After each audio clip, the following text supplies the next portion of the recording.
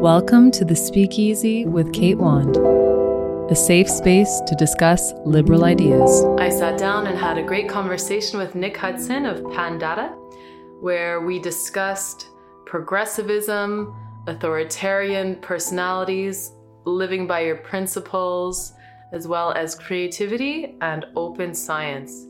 Nick is a founder of Pandata, which is all about data analysis, open science, and the modicum of first do no harm. Hope you enjoy this discussion. It's such a battle. Yeah. It's like there's so many people in this movement who claim to be really pro-liberty, but they have their own authoritarian streak, right? That's kind of, they don't live by their principles. Yeah, that's right. And it reminds me of something that one of our advisors said the other day, that you mustn't think for a moment that there aren't people on the other side who are mainly focused on control. Right. Right. He said to me, the drive to control is a fundamentally human thing. Yes. We're all doing it from the moment we step out of the womb, the moment we realize we can yell or shout as a little child and somebody will do something for us, that becomes the objective function for the day, And we're all trying to control in one way or another. Yeah. Well, that's kind of a good point. And I think it's on different levels for some people. And, in your intimate relationships, it might be different than in your work relationships. But I also do believe that there is a spectrum for that, where the people who tend to be most authoritarian tend to be that way everywhere, but it just doesn't always appear that way at first. And then once you actually start to observe their behavior and interact with them more, then you get to see, okay, because I think people who, I don't consider myself an authoritarian. I can be controlling sometimes. I recognize that in myself, where I say, oh, but I can recognize it. And then I'm like, oh, I don't want to be like that. So let me try and figure out where that's coming from. I think that's kind of that self-awareness and willingness to, exactly. Yeah, it's interesting. I often get the feeling that the reason I perceive all the people on our side of the equation to be more intelligent than the people on the other is because there's a recognition of limitation in the face of complexity, in the face of what the economists who understand the world call the information problem. We are more humble in our aspirations for shaping society, culture, the world. And so that's a first intellectual leap that maybe the people on the other side of this haven't taken. Yes. I think that's a very good point. I think one of the goals that Will and I have, and I think many people in this movement do, is to help shift the culture, through education, conversations, and that is going to take a long time. It's not something and it's not meant to impose on the culture, but rather to expose people to different kinds of ideas than the progressive mainstream neo-Marxist ideas that are just propagated everywhere. But it's not about trying to nudge behavior itself. It's just about trying to present ideas that are different. So there's a fundamental difference there. Important distinction, yeah. Yeah, there's a difference between persuasion and nudging.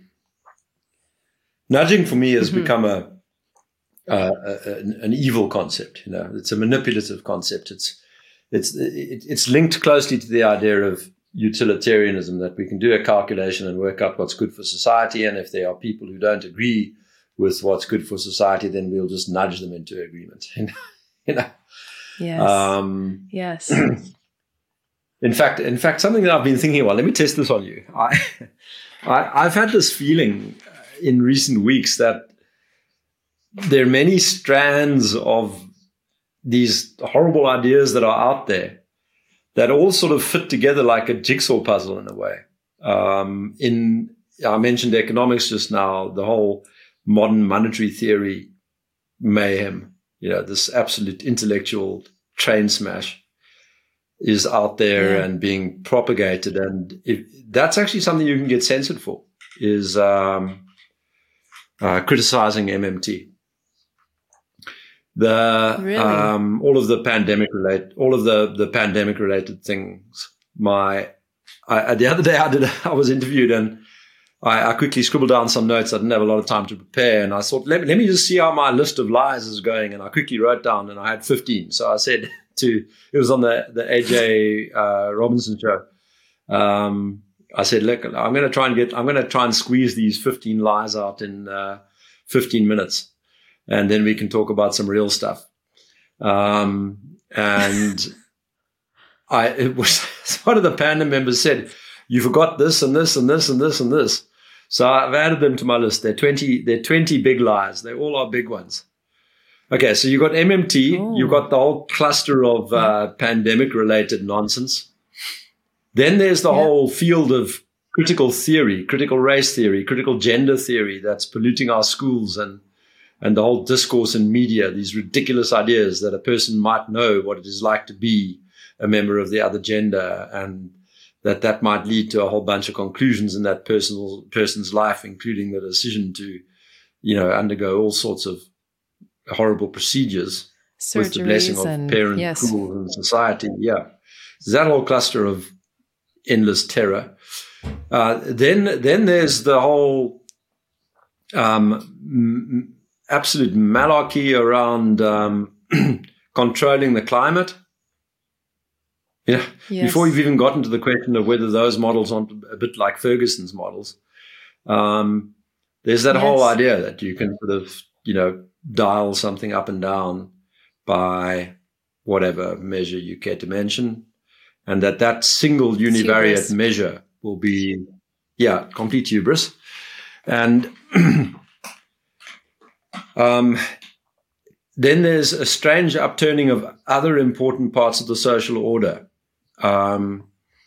And this one has become increasingly prevalent to me as I watch closely what my children at school are being taught. But there's this general idea that sexualizing children is okay, and normalization of kind of pedophilic means. And I increasingly think that these horrific ideas are all wayfarers. They're fellow travelers of one another. That it's not too difficult to join the lines between the one bad idea and the other. They're always one step away from each other. Epstein, is on a plane with Bill Gates a couple of times. Okay, so we've sewn that one up. And Schwab seems to think that it's a great idea for countries to borrow ridiculous amounts of money, and that will eventually forgive the debt in exchange for some kind of compliance and universal basic income arrangement.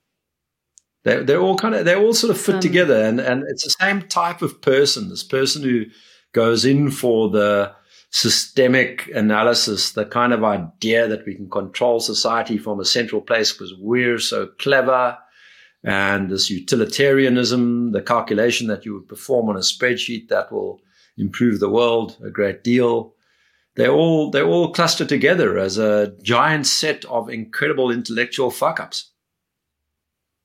Yes. Well, it's looking at the world through the lens of I am God, because there is no God, so I can design the world in my image, and also at the secular religion of science. So, all of these people are also kind of like prophets for that secular religion. And so all of those pillars of the religion, climate crisis, transgenderism, critical theory, And you're right about the pedophilia is just an extension of what is the next perversion of sexuality. And how much more can we kind of destroy society's fabric, destroy the family unit. And then also I spoke with this young guy the other day, Harry Wade, who had gotten ripped out of the university in Canada for taking a principled stand. And what his theory was that the reason that pedophilia has been introduced and they're nudging people's behavior to be open to that is because if you change the age of consent for children in that way, then you can also change the age of consent for voting and for medical interventions. And then if you have children who can, consent to sex, who can vote and who can agree on whatever they like done to their body, then essentially you have these young, impressionable people who are able to be the ones who vote for these kinds of ideological utopias that, older, more educated, more knowledge and experienced people would not accept. Absolutely. And I mean, there is really some kind of coordinated suppression going on around these things. The Maxwell case is on at the moment, right? And I saw that flash, but I didn't see. Yeah, it's a big story. Yeah, I mean, this is and when you get into the depths of it, it's really quite something. There were all sorts of strange deals struck to give safe harbor to certain people who were involved, and they were quite broad and sweeping. So you get the feeling that they're trying to protect not just one person, but some cluster of important individuals in this whole story. And it's a bit disturbing that you would have law enforcement and intelligence agencies and the courts all trying to hide something, trying to keep it from the public eye so that they can confine the damage to a limited hangout kind of situation with Maxwell going down, but not taking too many people along with her. That's what it feels like. Well, it's consistent. That's what it looks like. It's consistent with everything else that's been going on. It sounds like something very nefarious and criminal. And it's something that I imagine that we will look back on in a few decades. And, if at least part of the truth comes out, most people will just be bewildered. How could this have been going on right under my nose when I was doing something so great and part of this greater good? And it was the best time of my life. Yeah. What's also interesting is how there are these big reveals that the Syrian chemical weapons story was bogus, that the Russiagate story was completely manufactured. And if you look at the column inches that were expended upon promoting those entirely bogus narratives by newspapers who would want you to regard them as like reliable sources of information. If you look at the column inches they expended on promoting completely false concepts and their complete refusal or just negligence in even beginning to acknowledge that those things have now been exposed as false. They don't even attract a mention. It's as if very large sections of history were completely false, are now known to be false, but they'd prefer to pretend that the false stuff was actually true. Well, he who controls the propaganda machine controls the truth in a sense. And this is where Orwell does come in. I actually read the book in 2019, I believe. And so it was really fresh for me. And that's exactly what happened, right? Like the news would change every week and it would be Oceania was at war and then the next week they weren't. And you just had to believe everything that was coming as it came, no matter how outrageous it was, no matter how ridiculous, no matter how much it contradicted what you heard last week. And one of the reasons I think that for this is it's a way of humiliating the citizens. It's a way of keeping them bound to their servitude. It's saying we are blatantly giving you these ridiculous stories and we're changing them weekly. And if you are not part of this with us, then you will be ostracized from society. So you better be a good little calf and you better stay in line with whatever outrageous lie we're going to tell you. Yeah, it's like the mask wearing. I mean, that acts as a kind of, I've spoken about it in the context of it being a reminder of the continuous presence of the so-called deadly virus, but it's also an instrument of humiliation that you have to walk around like a rhino, Ionescu's rhino, you know. The snout on. You've got your rhino horn on, and you have to wear one. And you can wear one with a great deal of disgruntlement, or you can just go along and be one of the people who shouts at the others who have them riding below their noses or whatever. I've gotten it down. Despite a universal mask mandate, I've gotten it down to like incredibly short intervals of wearing the thing in the first place, or indeed covering my mouth and nose in the second. It's something that I make quite a strong point of, and I call people out and tease them and try to make fun of the idea that a chain link fence would stop a handful of sand. Well, that's great. And that's actually with Ionescu, what ended up happening, right, was his own people heckled him. And, you know, by bringing humor into this kind of situation, you're actually able to expose the truth to the masses, like the little boy who points out that the emperor has no clothes. You know, these are all the ways that the court jesters who are able to point fingers and laugh are the ones who, in fact, keep people's minds tethered to a sense of reality. Yes. I was actually in a Starbucks the other day because I was coming home from filming somewhere. And it was really funny because I haven't been there since they've gone fully woke.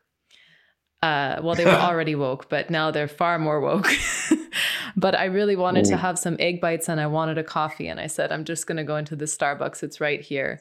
And William was like, don't go in there. Like, I'm not even going to eat their egg bites. I don't want them anymore. They're too woke for me now. And I was like, well, this time I'm going to make an exception. So let's go in.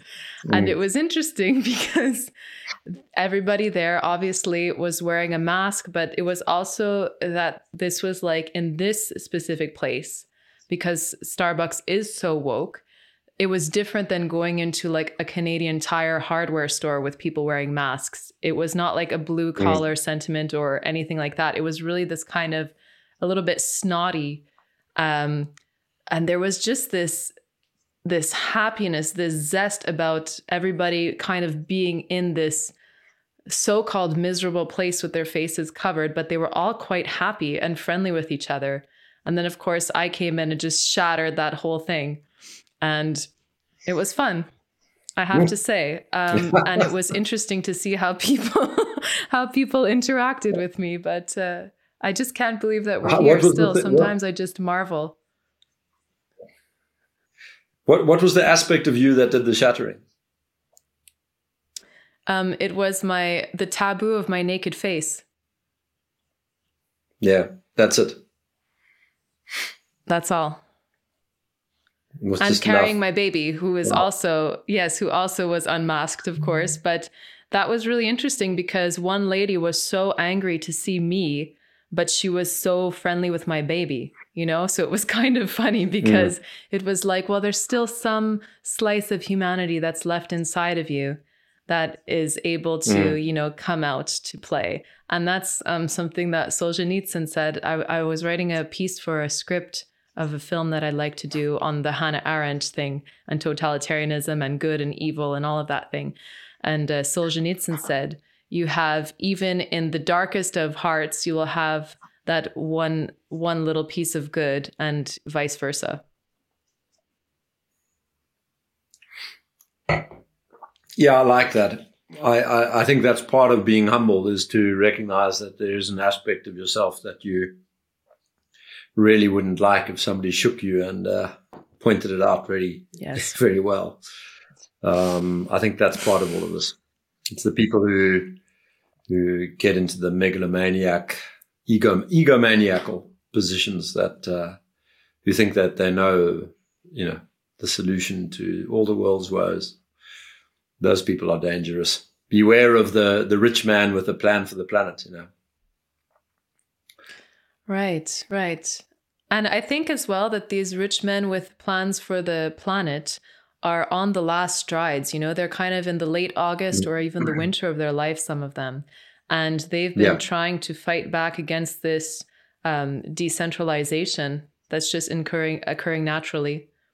And this is kind of like that last grasp, I think, at saying, well, we need to, before I die, this must be my legacy, this great reset, or whatever else the other names that are being used. Like Prince Charles has one as well, the Terra Carta.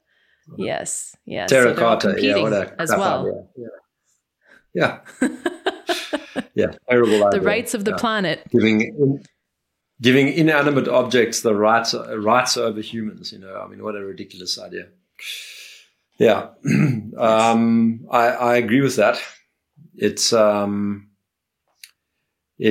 quite daunting in a way. I mean, if you let's look at Amazon. Amazon is a failed company. The whole shopping story never made money. It was only when they began to sell their products to the government, their cloud services, that there was any cash flow anywhere in sight. So the corruption of the government by Amazon and the corruption of Amazon by the government were required to make financial profit out of Amazon. And I don't think that qualifies as success. So I still think of it as a failed company, despite the fact that its owner is from time to time the wealthiest man in the world. Similarly with that sounds like fascism. Tesla. Yeah, it is fascism. Mm-hmm. This is this unholy alliance between inefficient and corrupt corporates and inept and corrupt governments. That is what fascism is. I mean, it's a word I would use more often if it wasn't for the fact that Antifa had completely given the general member of the public a warped idea of what fascism actually is. Right. They're anti-something that isn't really fascism. And they're actually behaving like fascists and being sponsored by fascists, but they're anti-fascist apparently. So people are confused as to what exactly a fascist is. And unless you've read the history of Italy, it's actually quite a hard concept to grasp. So that term is a bit neutralized for us. So it's kind of gone. We've got to use some other term. And totalitarianism, I think that's a good one. Authoritarianism doesn't work very well because there are too many people who like authority. So what term are we using? Yes, totalitarianism is good. What term are we using? A deadly ism. There's a guy named Matt Kibbe who's a libertarian based out of Washington, and he uses the deadly isms. So it doesn't really matter what they are, like what the flavor is. They're all deadly isms. But totalitarianism would be probably the most accurate, right? Because we have that mass formation, which is like the totalitarianism is led by the zealousness of the people. They're so excited to be a part of this thing.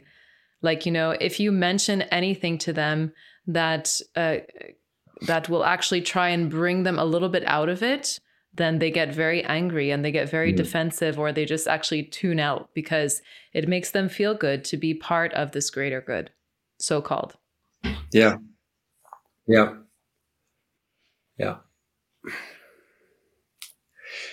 There's a need to undo all the infantilism.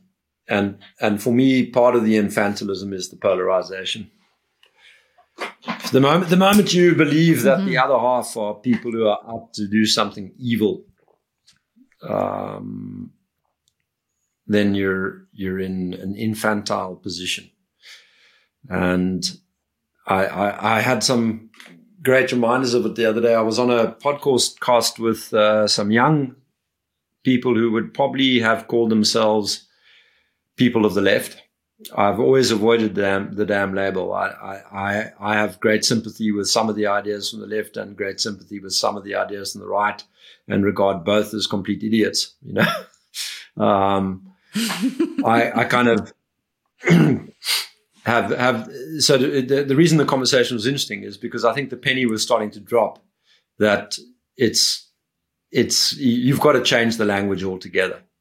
So this idea that there's this thing called a progressive, well, it's a very interesting occupation of semantic space, because it suggests that the other people want what?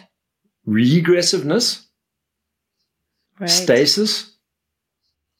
Mm-hmm. And nobody on the other side wants that. Everybody wants things to improve. Everybody on the other side wants their neighbor to be better off, and their family to be better off, and their community to flourish and thrive. So the idea that there are some people who like progress and some people who don't is just a stupid one, in my opinion. I mean, it's a completely separate story from conservatism versus, which is the opposite of being revolutionary. That's about the pace of change and the scale of change. Do you have an intuition that the world is complex and therefore you've got to be very careful about wholesale, wide-sweeping change because it might have unintended consequences? Well, that describes conservatism. Or do you think that there are obviously wrong things that I can change right now because I'm clever and I'm angry, and then you're a revolutionary? And so the term progressivism floats in there as this rather, it's an anodyne, shallow kind of term, and I won't let anybody attach that term to themselves without first explaining to me what it means, and they're never able to do it.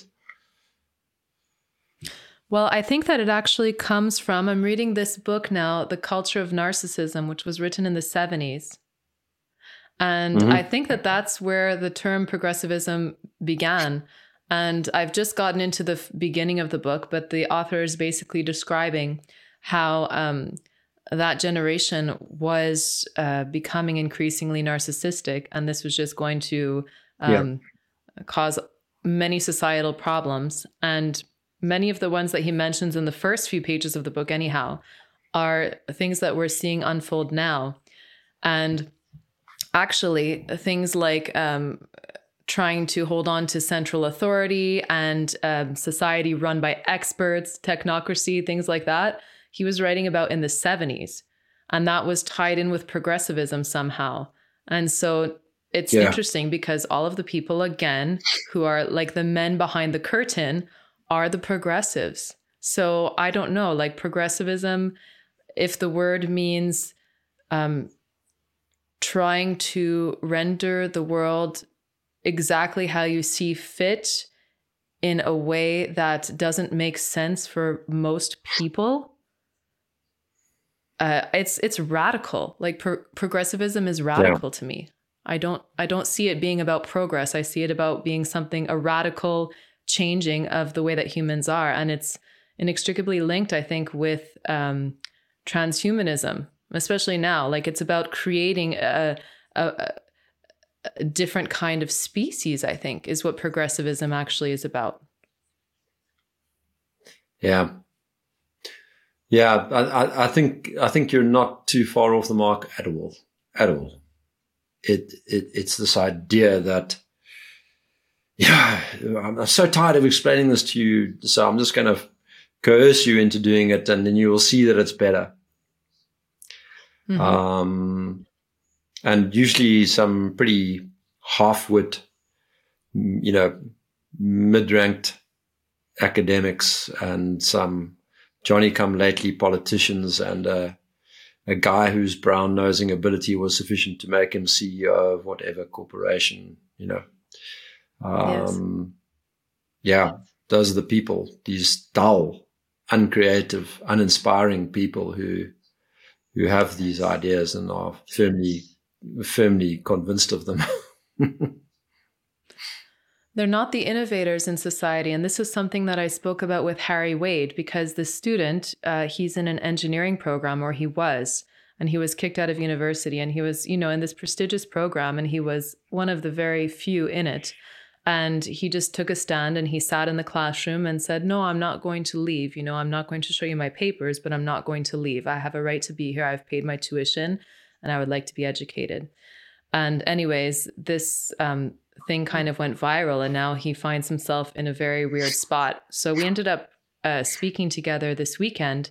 And what he said was that part of what he's seeing at university and in that institution is that they like to remove all of the innovative minds and leave only the people who can just regurgitate dogma. So he said, if we continue down this path, that's right, we'll no longer be seeing, who do you want to be the architectures of society? Who do you want to be the architects in the literal sense? Who do you want to build your bridges? Do you want it to be somebody who's well-versed in critical race theory, or someone who is the best person to build a bridge? Yeah, very much so. I can sense that. It was like that inside corporations as well. If you were prepared to spout the critical theory tropes and memorize a couple of choice taglines for the institution, you could go pretty far. Ask a few difficult questions and you'd quickly find yourself iced out of the room. So that's right. Those people add no value to the world. They add no value to themselves. They're shallow. They live meaningless lives, and that's terribly sad. Yes. And this is in a big way a struggle between the creative people, the people who have a spirit, and the people who lack creative impulse and who are spiritless, devoid of any sense of meaning and purpose. This is very much what this story is about. So do you remember reading this book by Stephen Covey, 7 Habits of Highly Effective People? Yes. Have you ever read that? Yeah. So yes, I watched a video recently. It's a great book. And the video was actually about the first principle, or the first habit. And what Covey expresses is that he came up with this idea when he was reading about a psychologist who had been tortured in a Nazi camp, and they were sterilizing him, but he was trying to observe himself from the outside. And so what he ended up finding there was that he had the stimuli, and then he had his response, which is kind of like what you're saying, what makes people, I guess more like cattle. But in between that space was the free will. So that's where Steve Covey calls that being proactive rather than reactive. But it's basically that you're able to appeal to your higher sense, your spirit, your soul, your conscience. And then you can make a decision based on that. And we don't do that all the time, but just having that conscientiousness. I must say, I battled to get on Stephen Covey's wavelength, as possibly because at some stage in my distant past, his company was a client. Oh, okay. Let's just say that, and I heard you saying as I was speaking with our little lag that you were like, he was terrible. Yeah. Let's just say that not too many of the 7 habits were employed in that company. Well, that's how it often goes. This is what we were saying off camera or off recording earlier, right? Like many people don't actually live by their principles. It's rare. It's rare to find people. I find you're very principled. Like when we did this video for the 10 reasons you should not vaccinate children, I love that because you basically, like everybody in Panda just gave us complete trust. They were just like, okay, like, great. We're so glad you want to do this video. Just send it to us when you're done. And that was it. It was like, we trust you to have local knowledge of what you know how to do.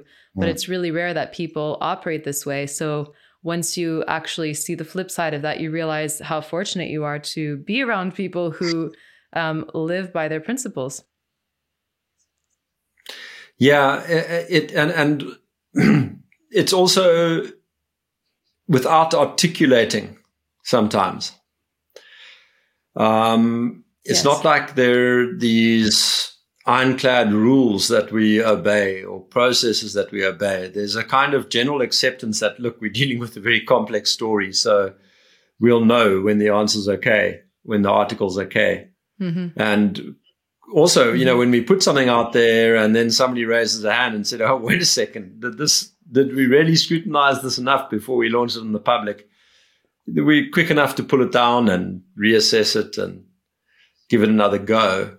And I think that reflects the spirit of the people involved. There's the same willingness to contemplate complexity and the extraordinary potential to always improve on your explanations. That kind of mindset, makes it easy to be flexible in a procedural kind of way. You accept that both the conjecture and the criticism are going to come from strange corners or in different ways, and you need to be able to respond to them and not to be too hung up about your what you said yesterday. And it's a joy. Yes. It's a real joy. I mean, I every Tuesday evening we have these open science meetings, and I love them. I really love them because it's bright minds, people who just love science, debating and arguing and discussing. And so like last week we had Gert van der Bosch on. Okay, so he's got a theory. And the high level stuff we agree on. It's damn stupid to do mass vaccination with a leaky vaccine in the middle of an epidemic. Tick. Everybody gets that. There's nobody who doesn't disagree with that. That's obvious. Obvious. But the detail as to what he says is going to happen because we're doing this, oh boy. No, there's a lot of disagreement on that. In fact, I couldn't find too many people who agreed with him. But then this evening we have a person who's deeply steeped in the world of medical trials and safety and efficacy, and she's an exceptional biostatistician. And she came on and says, I've been working a lot with Gert van der Bosch. And then it started the whole thing all over again. But wait a second, Jessica. And I just love that. I just love that whole environment. There's an unwritten agreement about a skepticism about what the dark overlords are telling you. This idea of science by narrative is everybody there knows that that's just dead wrong. And Fauci, I am the science, or follow the science. All of these terrible ideas are universally acknowledged as being just the absolute arse end of intellectual endeavor. But beyond that, everything's fair game. And that is the creative environment. That is where you make progress in ideas and generate and create new explanations for how the world works that have the potential to improve people's lives on your own. That's really lovely. I'm sad that I missed that. This is such a great point, because science, in fact, is extremely creative. It's all about having an inquisitive nature, and people who tend to be scientists for those reasons end up being the ones who we remember and are written about in history books, because they have a desire to understand something, and they have a desire to prove themselves wrong as well. They don't want to prove themselves right. They're like, well, let me try and look at this and see it from every single aspect and just test it and test it and test it and throw that one out and keep going. And so obviously what we're seeing now is not science, but it's a religious, how can I say, a secular religion called science. And so there's all of these doctrines that you must follow. And Fauci is one of the high priests. He's kind of like the Pope of the COVID religion. Yeah. Along with Bill Gates. Bill Gates might be the bishop. Yeah, he's more like the poster girl, I like that better. I like that better. Yeah, there's no, he's never said anything intelligent. Nothing. It's all just vacuous words, he doesn't say anything. But if you think about the truly great scientists, they all have this element of irreverence about them. So Richard Feynman, or in the COVID world, Kerry Mullis. There's this intrinsic skepticism, irreverence. They don't take themselves or the world nearly seriously enough, in a way. Albert Einstein was like that. Yeah. Sorry, I always forget how to say the name in American. John von Neumann. And, even outside of science, if you look at people like one of my heroes, Jakob Bronowski, another name that I'm meant to pronounce, Bronowski or something. But I think you've got it. These people all have a kind of there's just this intrinsic pushback when everybody is sure about something, they're not so sure. When this is definitely right, they're pushing back on it. They're saying, "Hold on a second, you're getting ahead of yourselves."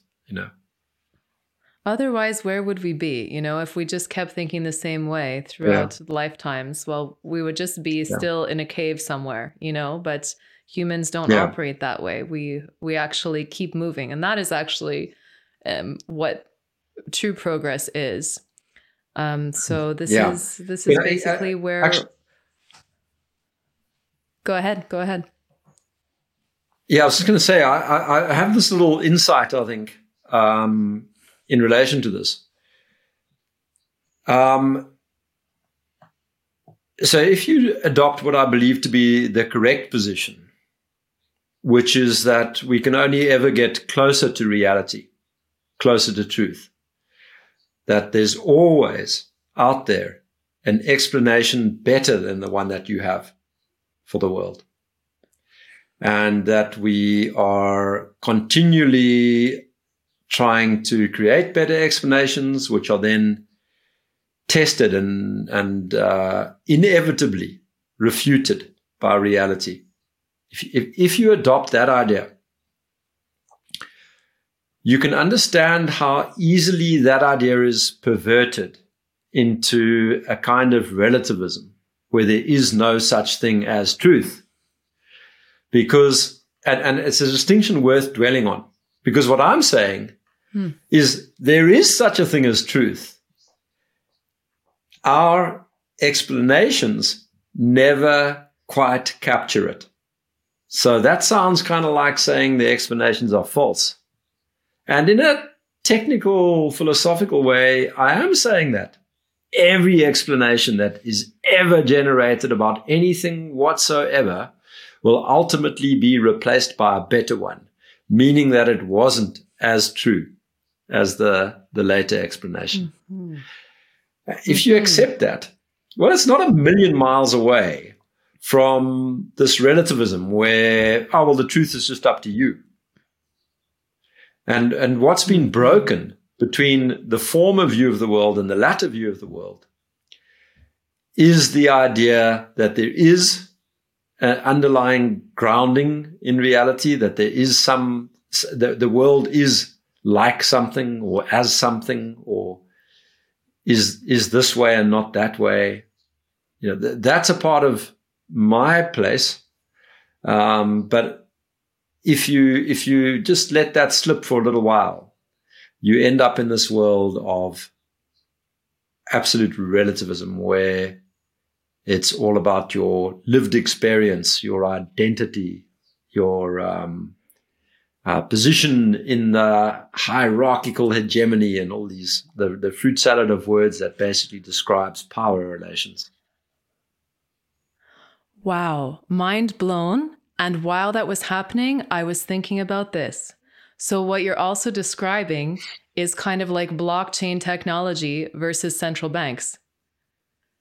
Because blockchain technology basically functions on the premises that you'll keep trying to find what is the most accurate block and add that to the chain and reject all of the other ones, so that you have the order of the transactions, the most accurate that you can find, but you could never find exactly what it was. So we'll accept the best one, and then we'll keep adding to the block, and then the chain keeps growing indefinitely. And it's decentralized, so not one person is deciding. And on the other side, you have, well, the truth doesn't exist anyways, but here's the caveat. So we'll tell you what it is. And so that's where you have fiat money. You have something that is given its value, that is decided how, it will be distributed and controlled from one central place. Yeah, nice one. You have the state. You have the state, basically. Yeah. Yeah. I like that. That's what all I was thinking was blockchain as you were speaking. That's interesting. In fact, you've just sparked an idea in my mind, which is to take an epistemological approach to understanding blockchain. I'm actually rather stunned that I haven't done that. It's a criminal shame. I'm going to have to have another glass of wine to punish myself. Yeah. There you go. Self-flagellate and you'll be all right. Just like all of the COVIDians. Yeah, I'll be fine tomorrow morning. Yeah.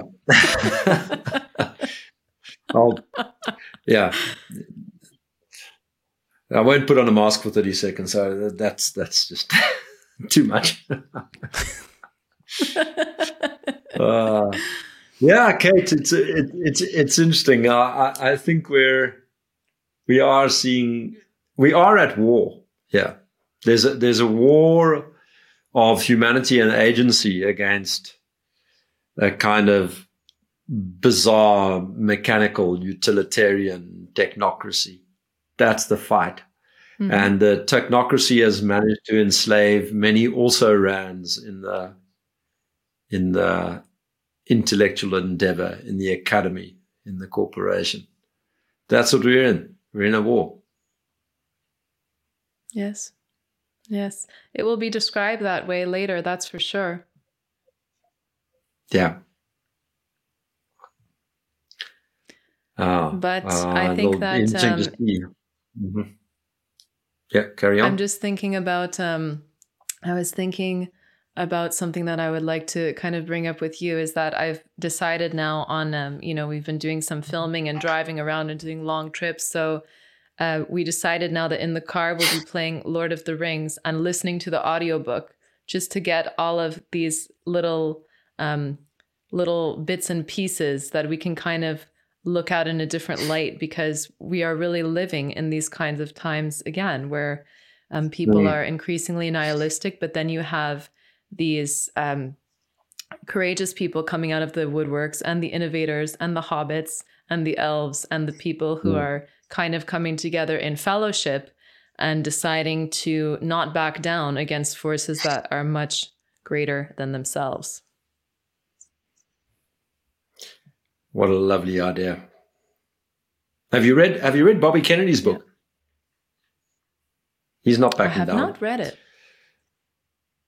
Yeah, that I tell you, go for it. Just read it. I mean, I thought I knew everything there was to know, about the kind of backdrop to the emergence of these crazy militaristic ideas, the militaristic approaches to pandemics. I most certainly did not.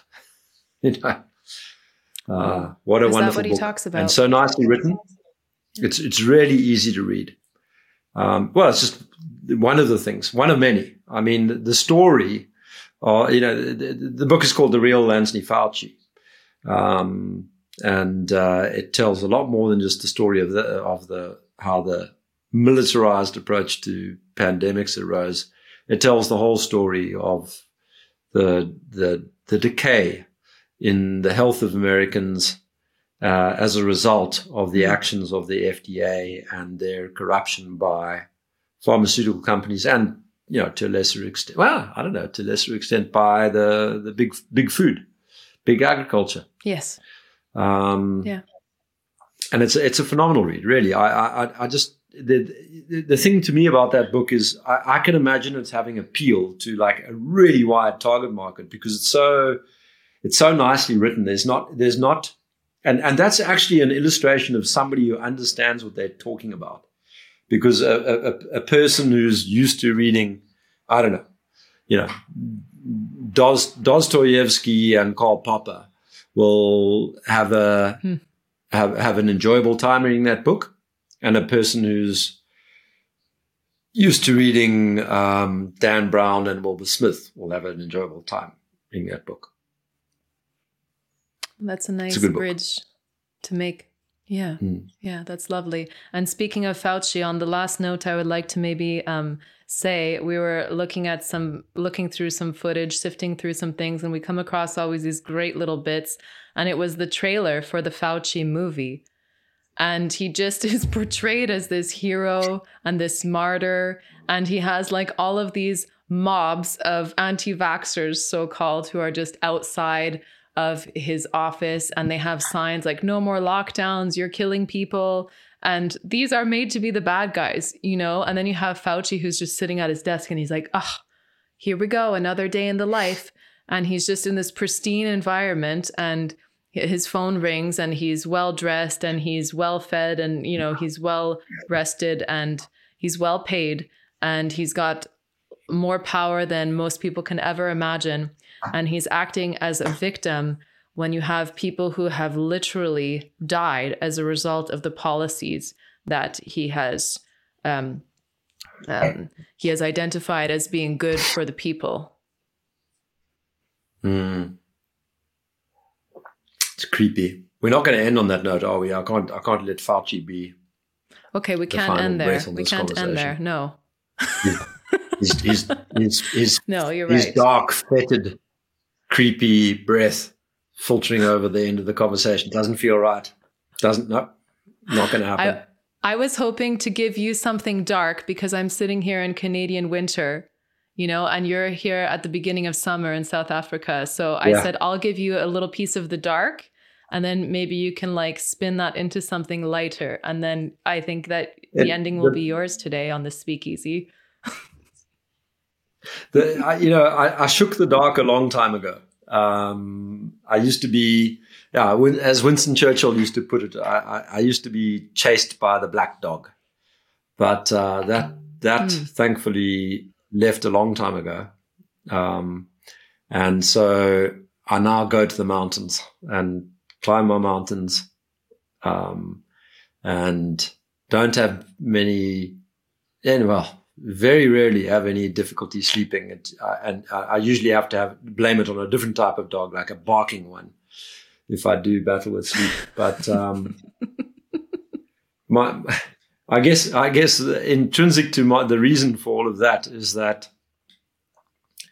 there is great meaning in struggles like the one we're engaged in, and we know that we're on the right side of history, even if we don't survive to see history play out. And we mustn't forget to ignore the great joy in the process. As I was talking about the open science meetings of Panda the other night, a few minutes ago, those are in themselves things of immense value, things like that. So I don't get the darkness. Yeah. I don't get it anymore.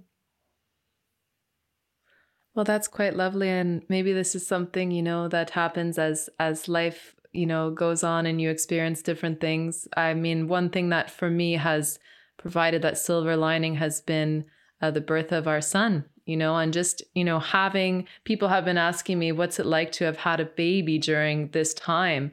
And I'm just like, it's the best thing that's ever happened.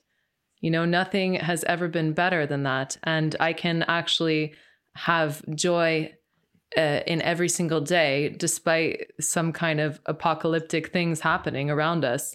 I mean, it's not going to be the apocalypse. I do think that we're going to win. I don't think that because evil has no actual life force. Evil, if we want to look at it that way, it's kind of like a negative. It doesn't do anything. It doesn't bring anything. It just sucks away energy, but it doesn't add anything. And so there will always be creatives. There will always be innovators. There will always be forces of good are far, far more powerful, no matter how tiny they are. They will come and they will vanquish the dark. 100%. What a good note to end on.